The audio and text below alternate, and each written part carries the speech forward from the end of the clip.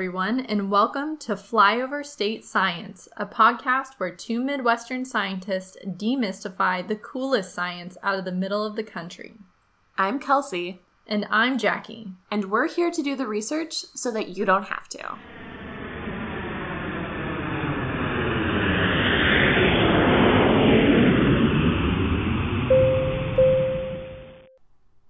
Welcome to the second episode of Flyover State Science. First off, thank you to everyone who listened to our first episode on viruses and vaccines.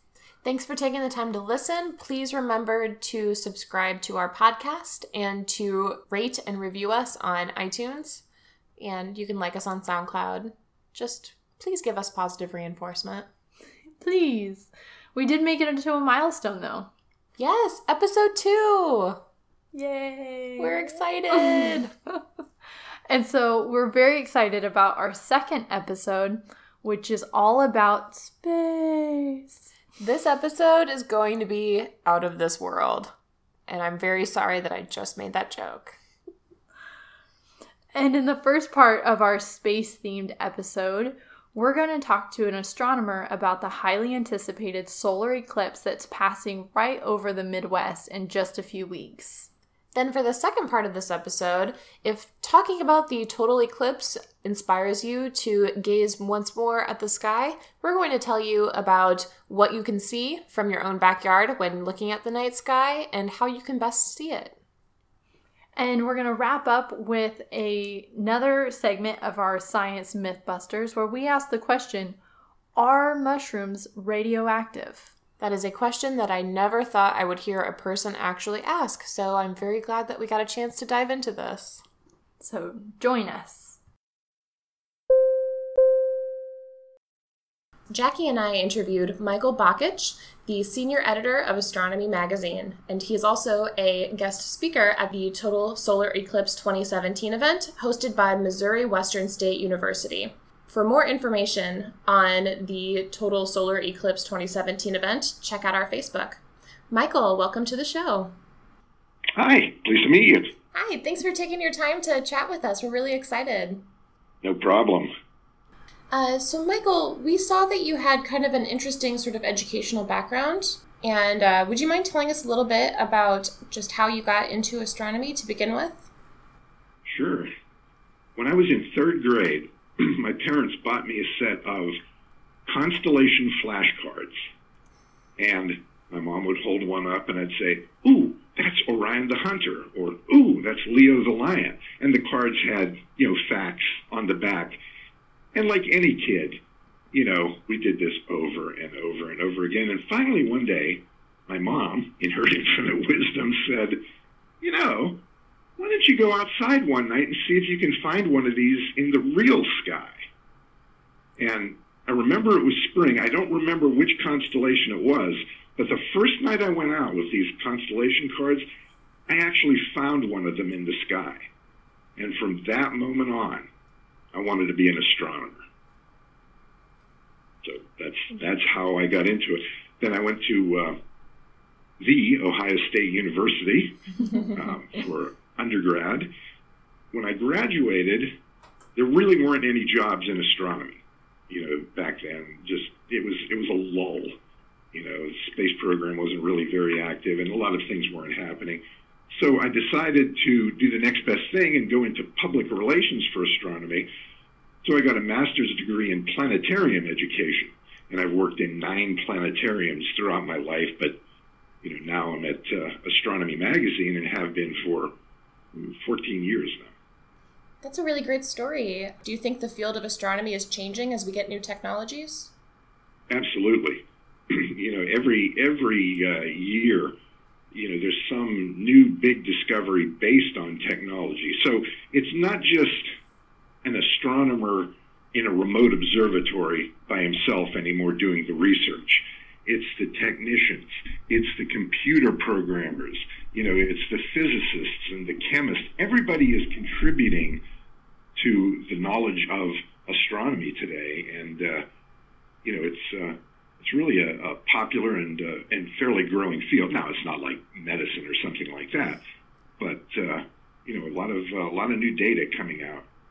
That's wonderful. Well, we have been very excited keeping track of the eclipse and other things, and we're really looking forward to seeing how the event goes in just a few days now.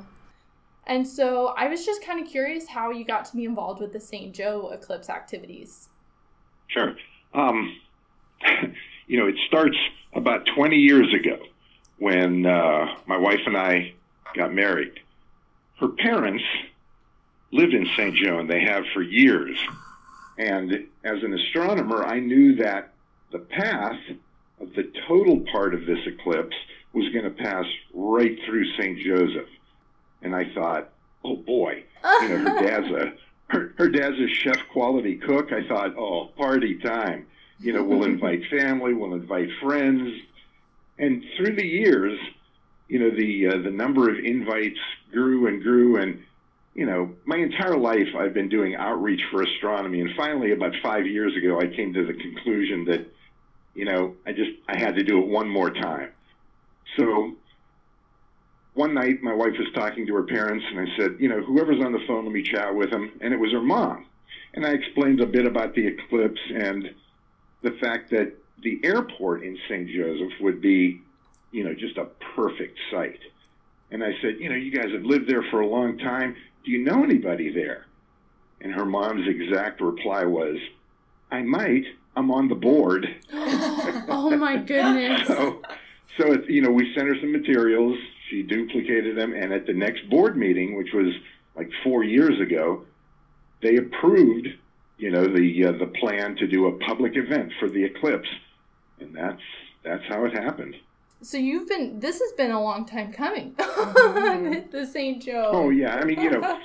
Astronomers can predict where and when eclipses will happen hundreds, even thousands of years into the future. So, the fact that, this eclipse was going to happen was well known to everybody. Not only that, but this is a special eclipse to the United States, specifically the continental United States. You might have heard it called our eclipse or America's eclipse or the Great American Eclipse. And that's because the path of the total eclipse touches no land on Earth except for the continental United States. Other places may get a bit of partial eclipse, but the total eclipse on land only happens in the United States. It starts in the Pacific Ocean, it ends in the Atlantic Ocean, but the main part, the mid part, is over the United States. Now, has that happened in the past? It has. The last time the United States saw an eclipse was 1991, a total eclipse, but that was in Hawaii. So the last time for the continental United States was February 1979, and that was way up in the Northwest, Montana and Washington and those states.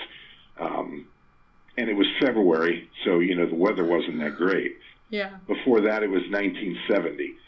The last eclipse to cross from coast to coast happened 99 years ago, back in 1918. So, it's pretty special. And for the most part, everybody you talk to, to a high degree of accuracy, will never have seen a total eclipse. A few people will here and there, but, the likelihood that I or you or anybody would talk to one is pretty rare. So is there anything in particular that astronomers are hoping to learn from this upcoming eclipse? Technology has advanced to the point where astronomers now can use images actually taken by the public. And there are a couple plans to do that. And that would be to have the public set up all along the eclipse path, taking pictures of the total part of the eclipse. Totality only lasts at maximum 2 minutes and 40 seconds at any one point. So you might think, well, the longest totality that anybody could see is 2 minutes and 40 seconds. And you can double or triple that if you're in a jet trying to stay, up with the shadow.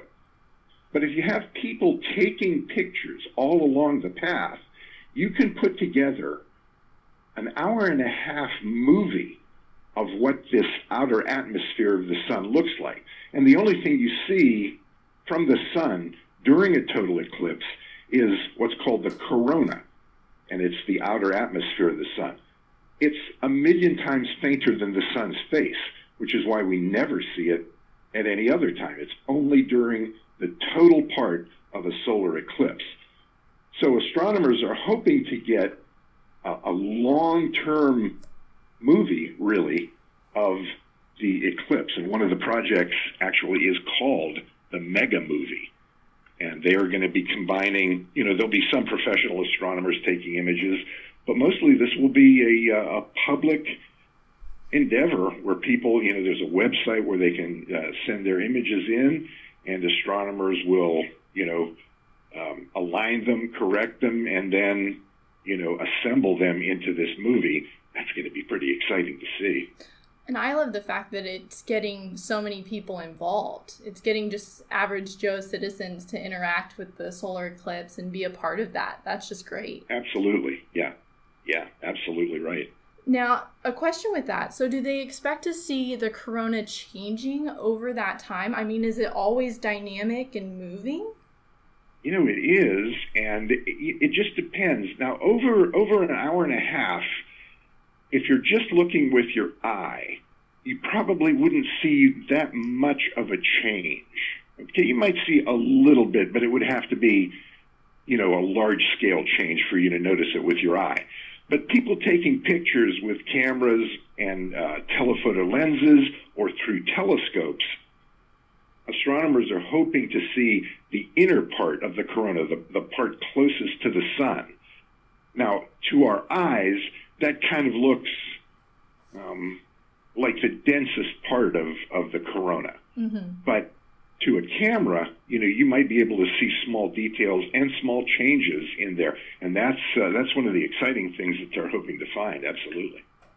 I think for a second, we'll back up, and for anyone who's been watching the media and just seeing this big eclipse coming, but they haven't looked into it, they don't quite know what a solar eclipse is, could you briefly explain kind of what's going on out in space in order for the sun to get blocked out?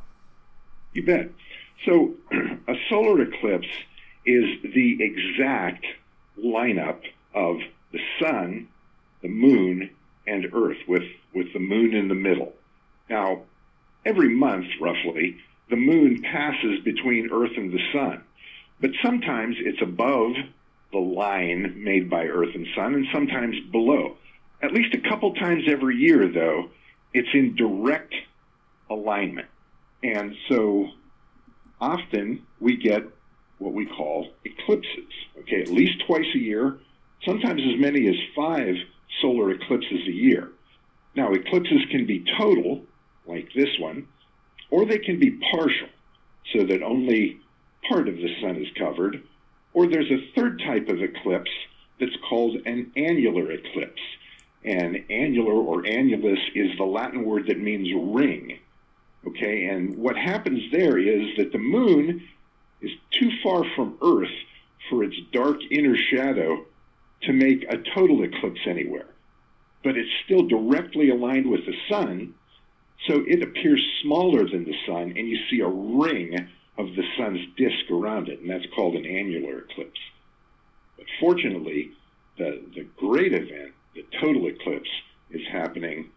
Oh my goodness, is it really only 9 days away? Or no, 11 days away? The final stretch. I did my first blog about this eclipse 1,500 days before the event. And I thought, oh man, this is crazy. It's going to be forever. And it feels like it just went like that, I mean, it's incredible. And the buildup of interest with the public, with schools and with the media has been, incredible, especially during this past month. And I would imagine for the next week and a half, it's going to continue. Mm-hmm. Yeah, it's already, the news outlets are all picking it up, and there's lots of chitter chatter. Oh, yes. So would you say, of all the cosmic events to witness, the other types of eclipse, meteor showers, is this kind of the top of the list? Like, this is the one to see? This is the top of the list. and not just in astronomy. Anybody who sees totality usually describes it as the greatest sight they've ever seen in their life. If you stand under, darkness in the middle of the day, you'll never forget it. I mean, it's really incredible. People's lives have been changed by this. They think, let's go see the eclipse, and then they become dedicated eclipse chasers, and they travel all over the world, just to stand in that dark inner shadow of the moon for a few minutes at a time. Mm-hmm. It's taken me all over the world. I've led, a number of groups here, there, and everywhere, just some spectacular places. So I did have a question. We were speaking last night about, obviously, St. Joe, the coverage is going to be 100%. But in the surrounding Kansas City area, people were saying that the eclipse coverage is going to be upwards of 99%. Is it worth it for all of us to go to St. Joe to get that 100% eclipse experience? Absolutely. Okay, so let's take that extreme example, 99%. So what's going to be the difference between what somebody, in Kansas City with a 99% eclipse will see, as opposed to somebody, not just in St. Joe, but anywhere along the path of the total eclipse? Your sky, if your eclipse is 99% total, will be, I kid you not, 10,000 times brighter than anywhere along the path of totality. Oh, wow. And that's with a 99% eclipse. If your eclipse is only 90%, your sky is 100,000 times brighter than in the path of totality. And you don't see any of the cool effects that you see during the total eclipse. You don't see the corona. You don't see sunset colors all around the horizon. You don't see stars in the daytime. I mean, there are a lot of things that you'll miss if you're outside the path of totality. So if you can get to where the eclipse is total, and it doesn't have to be St. Joe. It can be, there are a lot of outlying communities that are doing events and stuff like that all along the path. If you can get to totality, I'd strongly suggest that you do that. Yeah. So you kind of mentioned some of these other phenomenon that are going on during the eclipse. Right. Yeah, I'm really unfamiliar with kind of other than the sky getting dark, what's going on. Well, okay, so even in the partial phases of the eclipse, there are certain things that you can see. Okay, now, whenever the moon only partly covers the sun, I just want to say you have to protect your eyes. You have to have an approved solar filter or pair of solar glasses to watch any of the partial phases. Now, the opposite is true during totality. You don't use a filter during totality, because if you try to use a filter when the moon totally covers the sun, you won't see anything, and that would be a shame. So in the build-up to totality, one of the things that you'll see if you have any trees or bushes around is that the gaps between the leaves will actually form pinhole cameras, and you'll see up to hundreds of little crescent suns projected on the ground. That's actually pretty cool. Wow. Another thing that happens in the lead up to totality, and this is you really start noticing it when the eclipse approaches about 90% and more, but even before that, you'll notice that if you look at, and I hate to say look away from the sun, but this is a partial eclipse. If you look at your shadows, okay, on a normal day, your shadow kind of looks a little bit fuzzy. But as the eclipse approaches total, the sun approaches a point source, and point sources cast really sharp shadows. So one of the things that you can notice in the build-up to totality is that your shadow is getting really, really sharp, and that's kind of cool to look at. Another thing that you'll notice, let me think about, probably somebody else, if you're with a group, somebody about 25 minutes before totality will spot Venus in the sky, because Venus is it'll it'll be about 34 degrees away from the sun. Okay, so it's bright. At night, it's really bright. I mean, if you're away from the city, Venus can cast a shadow. It's the third brightest object in the sky next to the sun and the moon. So when the sun is almost covered, Venus will appear, and people will, marvel at that. And then a little bit later on, from St. Joe for sure, Jupiter will appear. It'll be much lower in the sky, but somebody will pick that out and notice it. If you're way in the northwest, like up in Oregon and Idaho and Wyoming, Jupiter will not have risen by the time of the eclipse. So you'll still see Venus, but you won't see Jupiter. But from St. Joe, you can see. And then, depending on a lot of things, are there any high clouds in the sky? What's the humidity? We'll see a few stars during the daytime. The brightest star in the sky, its name is Sirius, is going to be up. Surely we'll see that one. How many other stars we'll see, I can't predict. You never know. But if it's a nice dark eclipse, if it's a dry day, then, we might see half a dozen, maybe even a dozen stars. I got to tell you, my biggest fear right now is that it's going to be overcast. Absolutely. Yeah, everybody's biggest fear. This eclipse is unlike a lot of the ones that, I've had to travel to China, to Russia, to the Mediterranean, to Easter Island. You worry about travel and, but this one, travel is easy. And the main concern is, clouds. So that's definitely the main concern of everybody.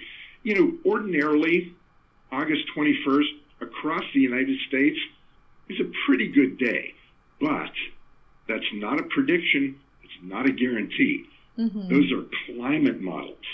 And one thing I tell people whenever I do a talk about the eclipse is you can't go by climate. You have to go by weather. Mm-hmm. And weather really only takes effect 3 days before and even a couple days before the event. So August 19th, we'll have a good idea of, especially in the evening, that's less than 48 hours before the mm-hmm. eclipse. We'll have a good idea what the weather's going to be along the whole path. So don't start panicking yet. Wait until, 3 or 2 days before the eclipse to get your stress on. Would you say, though, if it was slightly overcast, would it still be worthwhile to go see it? I mean, will you get some of those effects even if there was some cloud Absolutely. cover? Yeah, if the clouds aren't thick, and I've seen several eclipses with high cirrus clouds, thin high cirrus. Mm-hmm. So, you still see sunlight on the ground, but, you can tell that there are clouds up in the sky. And one time, I'll tell you, back in, first time I ever saw this, in 1994, I was in Peru with a group viewing a total solar eclipse. And one thing I didn't expect was there were some thin, high clouds. No problem seeing, the eclipse and the corona and stuff like that. But what I didn't expect was that as totality approached, in those last few seconds, you could see the moon's shadow coming overhead on the clouds.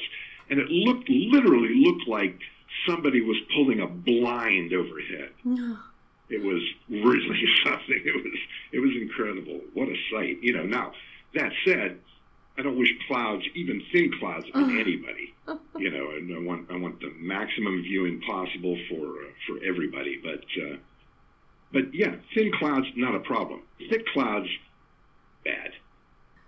Now, is there anything else that you would like kind of people to know about the eclipse, or? Yes, there is. There is one thing. Now, in addition to being senior editor here at Astronomy magazine, I'm also photo editor. So all the great pictures come to me. And I'm telling people, believe it or not, don't try to photograph this eclipse. Because remember, the total part of the eclipse lasts only 2 minutes and 40 seconds maximum. Okay, maximum. If you're fooling with a camera and something goes wrong, you're going to waste valuable time looking down when you should be looking up. Enjoy the moment while it lasts for all. That's right. Maximum 2 minutes and 40 seconds of it. Excellent. Well, thank you so very much for your time. You're welcome, and thank you for spreading the word about what will be one of the greatest events in our lifetime. If the first segment of today's episode was inspiring to you to go outside and look at the sky, please do it with the appropriate safety protection for your eyes. But a safer time to look at the sky is at night. And the cool thing about astronomy and gazing up at the night sky is that you can do it for essentially free and from the comfort of your own backyard. The nice thing about living in the Midwest is that planetary bodies and celestial bodies are very easily viewable from our homes and our neighborhoods and areas. The light pollution from bigger cities and having lots of streetlights and buildings and everything tends to make it more difficult to actually see stars and planets and stuff in the sky. So you could just stroll out right on your back porch and just gaze upwards at night, and as long as the skies are fairly clear, you are good to be able to see at least a couple of stars. Yeah, I think about those cool pictures from outer space where you can see all the light in the major metropolitan communities, and right through the Midwest, dark. It's coming in our favor. It's not barren, we're just very energy efficient. The cows just don't need that much light. Neither does wheat or corn, just from the sun. So if you're interested in looking up at the sky and seeing what there is to see, it's a little overwhelming to know where to start. The good thing about it is you really don't need any accessories to begin with. So you can basically look at the sky through either just your naked eye or with some sort of enhancement lens through like binoculars or a telescope. But when you're looking with your naked eye at the sky, you can see the general stuff. So you can see stars, you can see constellations, and you can even see a handful of planets. Two of the planets that you could see are Mercury and Venus. And those are really interesting planets because since they are closer to the sun than Earth, they appear as bright planets in the sky. They're small, they don't look to be too much bigger than stars, but they're bright, and these two tend to be seen around the path of the sun a little after sunset or before sunrise in the mornings. This is just because of where we are passing them and them being closer to the sun in orbit than Earth. Do they move through the night sky, quickly? So actually, planets do move through the night sky when we're just on Earth and watching them. And so Mercury and Venus move pretty quickly. Mm-hmm. But you can also see Mars, Jupiter, and Saturn with your naked eye. And those do move through the sky as well, but they're a little bit more slow. One time I mistook Mars for a plane, and I felt really, really smart. Happens to the best of us. Right. Well, Mars is pretty visible because it tends to show up as a red, large star. And it's easy to mistake it for a star or a plane if you don't have your brain screwed in right that day because of its pretty distinctive color. But Jupiter and Saturn are also visible with your naked eye, although you can't see any details or anything like that. But if you are interested in upgrading from planets and just constellations, then you can just grab yourself a pair of binoculars, and this can really enhance your sky viewing experience. One of my favorite things to do is to try to identify the 3 or 4 constellations that I can remember from growing up and looking at that traveling inflatable planetarium. That was the best day of elementary school. What was your favorite constellation? Oh, Orion. It's the only one I can find. It's surefire, though. Yeah, I see that belt, and I'm like, yep, that's my guy. I see him. I'm a very, very standard, basic Big Dipper sort of lady. But the cool thing about it is that when you're looking for these favorite constellations that you have, you can just aim your binoculars at some of the stars either in or around them. And what appears to be one star with your naked eye, you hold up the binoculars, and all of a sudden what you realize is that one star is actually a cluster of stars that were just so close together / far away from you that they appear to be one. So it's like the night sky expands exponentially with the more magnification that you have to be able to look at it. I don't think I ever thought about using binoculars to look at the night sky. Like, I always thought, you have to have a telescope. It seems insufficient. Like, what could I do with binoculars besides spy on my neighbors and other birds in the trees? Turns out you can look at the sky and you can totally expand your viewing experience. And it's really cool because with the binoculars, you can also totally appreciate some of the colors of the stars a little bit better. Because stars go through different colors throughout their life cycle. They're white or blue or red, just depending on where they are, whether or not they're new stars or they're mature stars or they're dying stars. So the binoculars are very kind of cool, and they're something that everyone has in their junk drawer. Totally. But if you really want to just upgrade to the premium sky experience, a telescope is the way that you can do that. And you don't need to have like a NASA-grade telescope in order to appreciate the sky. But even just something from Walmart would really, really do you quite well. And that's when you start getting to the really exciting stuff. Because with a telescope, you can see not just planets, but the faces of planets. You can see the ice caps on Mars. You can see things like mountainscapes. You can see, some people claim that you can even, if you're very lucky, you can see clouds rolling across like Mars and Jupiter. You can see some of the definition on like Jupiter, and you can see the rings of Saturn. That's too cool. It blows my mind. I actually have not seen the rings on Saturn, but this episode is inspiring me to go out and give it another go. You can also see some of the moons of Jupiter, especially the 4 biggest ones.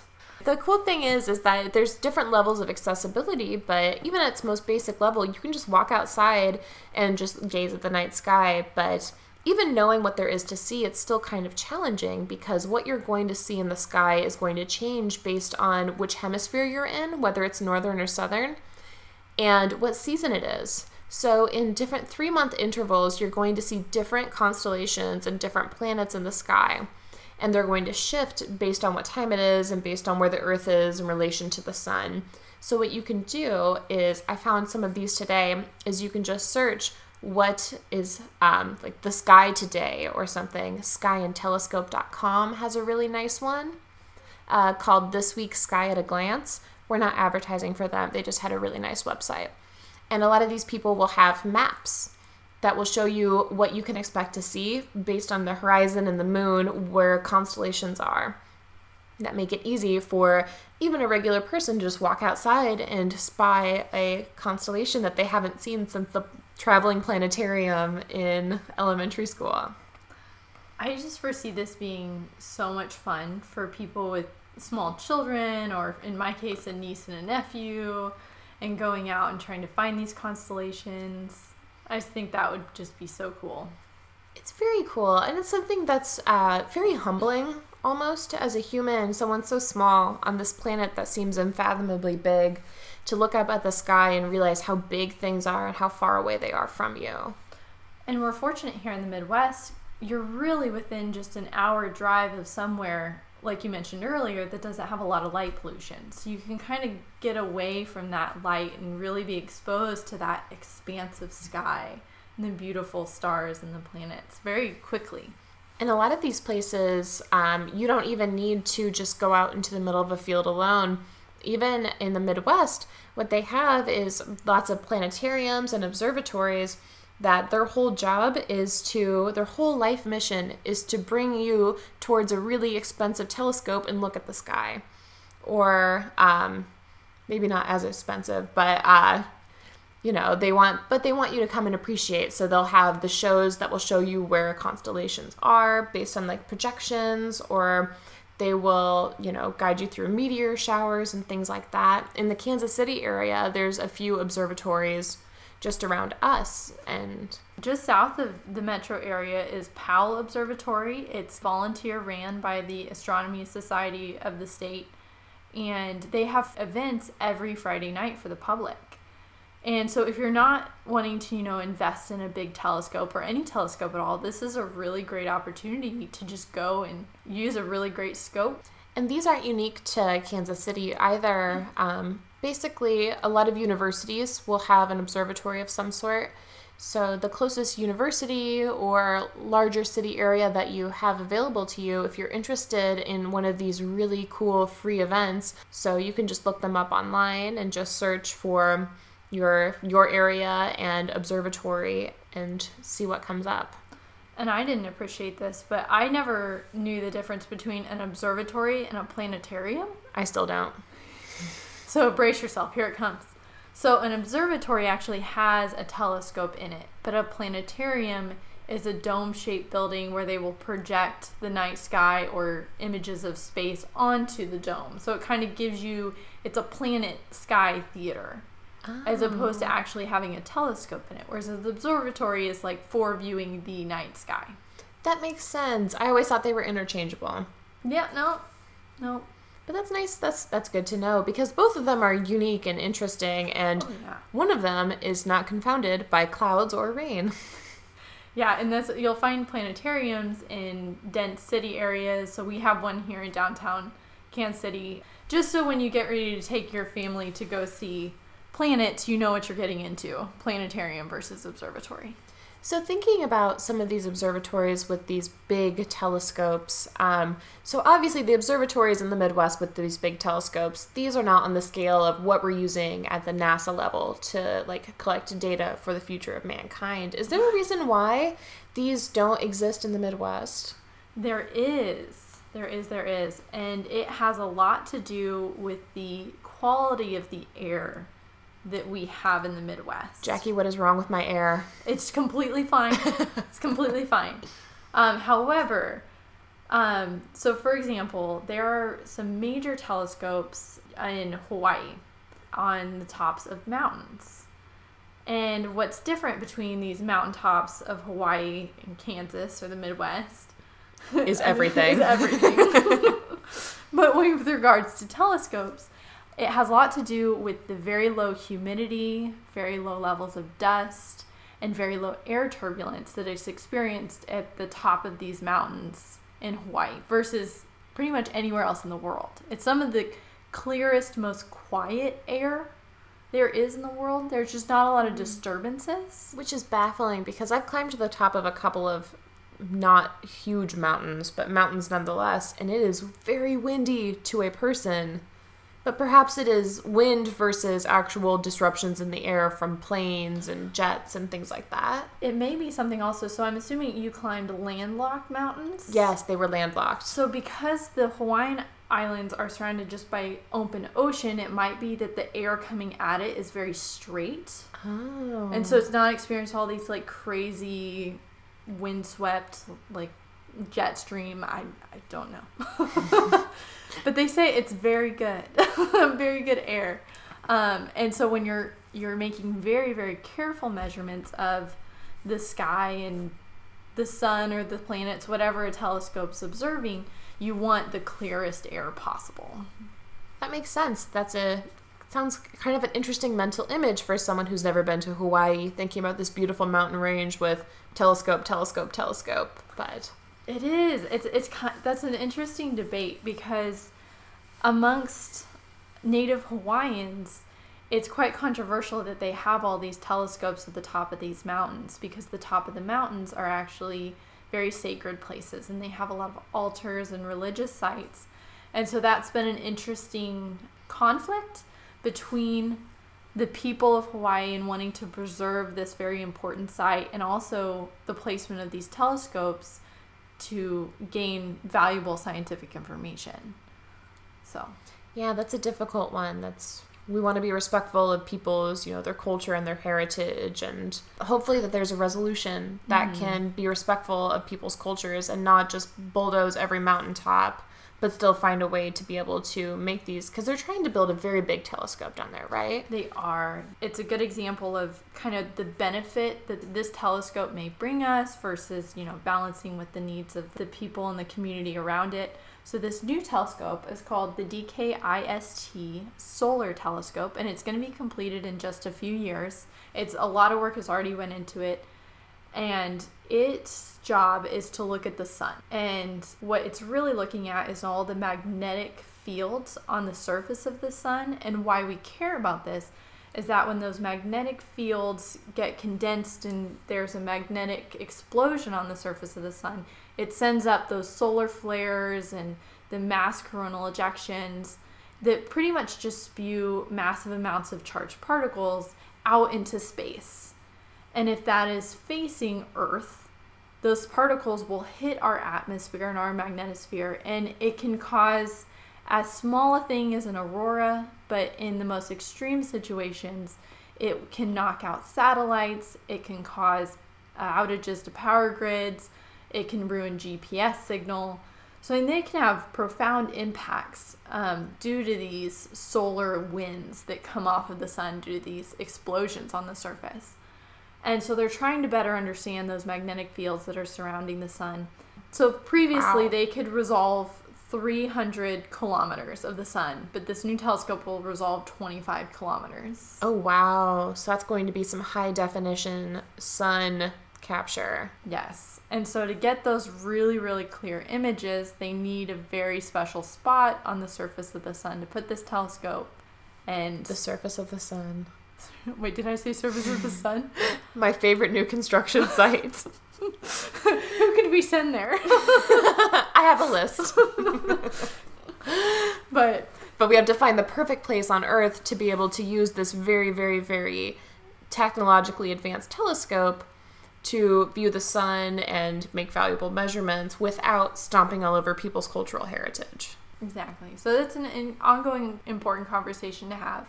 And even though we're far away from Hawaii, this telescope does have the potential to help us here in the Midwest and people all over the world. So it's an important conversation for us all to be aware of. All right, team. So for our third segment, we are going to do our Science Mythbusters. And so in this segment, just as a reminder, we are going to be tackling questions from viewers or myths about science that you've sent us or our wonderful friends and family have provided for us. We're just going to deal with some of the interesting, confusing, and sometimes true things that float our way that have to do with science. And what we're going to do is we're going to break them down piece by piece and figure out what they're made of and whether or not you should believe it. All right, so for this first one, I'm very excited about this because at first I was blown away that this was a thing, and I have found some interesting things since then. Okay, so how this came about. My older brother, who is a hoot, called me one day, and he knows that in the lab I work with radioactivity, and so I have access to a Geiger counter, which is an instrument that you hear in the movies going tick, tick, tick, tick, and it speeds up when you are around radioactivity. So it's a way to measure radioactivity. And he wanted to borrow it because he was concerned that the mushrooms in the store were radioactive. And then I said, why do you think this? And he said he cited the Fukushima nuclear meltdown that happened in Japan in 2011, where he claimed that there were reports that the radiation had gotten into the mushrooms and that had then, the mushrooms had then been spread across the globe, and he was concerned that he was eating radioactive mushrooms. And upon first hearing this, your gut reaction, if you're me or Jackie, is that this claim is that this fear is a little ludicrous and might be one of the more outlandish things that I have heard. But interestingly, it is not entirely ludicrous. In fact, there is actually a lot of support to this concern of his that I had no idea. This link between radiation and radioactive contamination and fungi or mushrooms. So just a little breakdown of this whole radioactive mushrooms from Japan. So just as a reminder, if anybody didn't know, so the Fukushima was a nuclear power plant in Japan that was struck by a tsunami in 2011 that led to the cores melting down, and the surrounding land around Fukushima was very much contaminated. And that included crops and the soil and the air and the water. And they did. They actually had a lot of contaminated food, including mushrooms. And since that time, Japan has done really an incredible job monitoring the radiation levels in the food supply and in the livestock. And from the get-go, they were screening the food that was being sold and making sure that nobody was ingesting any of this contaminated food. And there were a few instances of people getting sick from contaminated mushrooms, but this was because people were picking their own mushrooms out in the fields. In the contaminated zones, yes, right? Yes, yeah. In the contaminated zones. So these mushrooms were soaking up the radiation from the soil and from the air into their fruiting bodies, and when you eat them, you are eating the radioactive elements as well. Thankfully, though, within just months of the disaster, the level of contamination in the mushrooms has dropped to background levels. So, and this was back in 2011, 2012. So they monitored that whole time and found that, after this spike during the following months, they did see radiation increase, but then they saw it drop off. So presumably today, in 2017, they should not even expect radioactive mushrooms in Japan, let alone here. Yeah, because the radiation, even by itself, it will disperse very slowly from the surrounding areas. We have, unfortunately, a few other nuclear disasters to look at as sort of a basis for this. Sometimes it's very slow, sometimes it's fast, but with this idea, I think mushrooms don't seem to be long-lived enough to really hang around and maintain that radiation for too long, right, Jackie? The fruiting bodies question. At least. I know the mycelium can be widespread and very large, but the fruiting bodies are the flowers, so to speak. Mm-hmm. But what's interesting, kind of adding to this, that he didn't ask about squash. He didn't ask about zucchini. He asked about mushrooms. And in fact, mushrooms, more than other edible things like vegetables, accumulate more radioactivity than others. They kind of soak it up. And I don't know that we know exactly why that happens, but they do, based on the studies in Japan, or after the disaster in Japan, as well as other nuclear incidents. They've noticed that mushrooms behave kind of oddly around radiation. In fact, there are these mushroom varieties that actually will grow towards radiation sources. They have somehow adapted that they not only survive but thrive in the presence of radiation, which is kind of crazy. That is so unusual. But mushrooms have been flipping the script on what it means to be a living creature that grows in the ground for a long time, because they're not officially a plant. Nor are they're closer to an animal as far as their evolutionary tree goes. And so the fact that some forms of mushrooms can even thrive off of radiation as a new form of energy, I mean, as something that's got 1 foot in the plant world and 1 foot in the animal world, I kind of get it. It is an energy source. Mm-hmm. It is weird, and it's really cool. I wonder if it's because mushrooms can be so widespread in the mycelium underground that they come from the actual body of the mushroom is that we see on top of the ground is such a small piece of the overall thing. So I wonder if the mycelium is, I think it's mycelium, right? Oh gosh, I know so little about fungi. I went through a big fungi phase. I wanted to be a fungi biologist for a really long time, and I'm kind of sad that I didn't. But they are so big. I mean, there's some mycelium have been recorded to be like dozens of miles wide in diameter, and they just spread out underneath the ground, and then the mushroom is like the reproductive organ of the mycelium, which can be so huge. So I wonder if maybe like the large nature of them, of the mycelium, it has the more ability to soak up the radiation, and then it just pops out with the mushrooms. Yeah. I don't know. It's wild. So ultimately, we've talked about the bizarre fact that mushrooms can and do accumulate radiation. They do. Your brother was not entirely unfounded in his concern. No, he was founded. But luckily, Japan and probably the world at large has gotten on top of it and recovered from this terrible disaster and learned a lot. And our mushrooms and other produce should be safe for your consumption. We'd like to thank Bryce Jensen for the music at the beginning of the show. Thank you to PodTrack for tracking our podcast metrics and analytics. And a big thank you to all of you wonderful listeners for listening to our show and supporting us and supporting science. We really appreciate your enthusiasm. Please don't forget to subscribe and review us on iTunes, and join us on our Facebook group at Flyover State Science to share your questions, comments, concerns, and ideas for our Science Mythbusters section.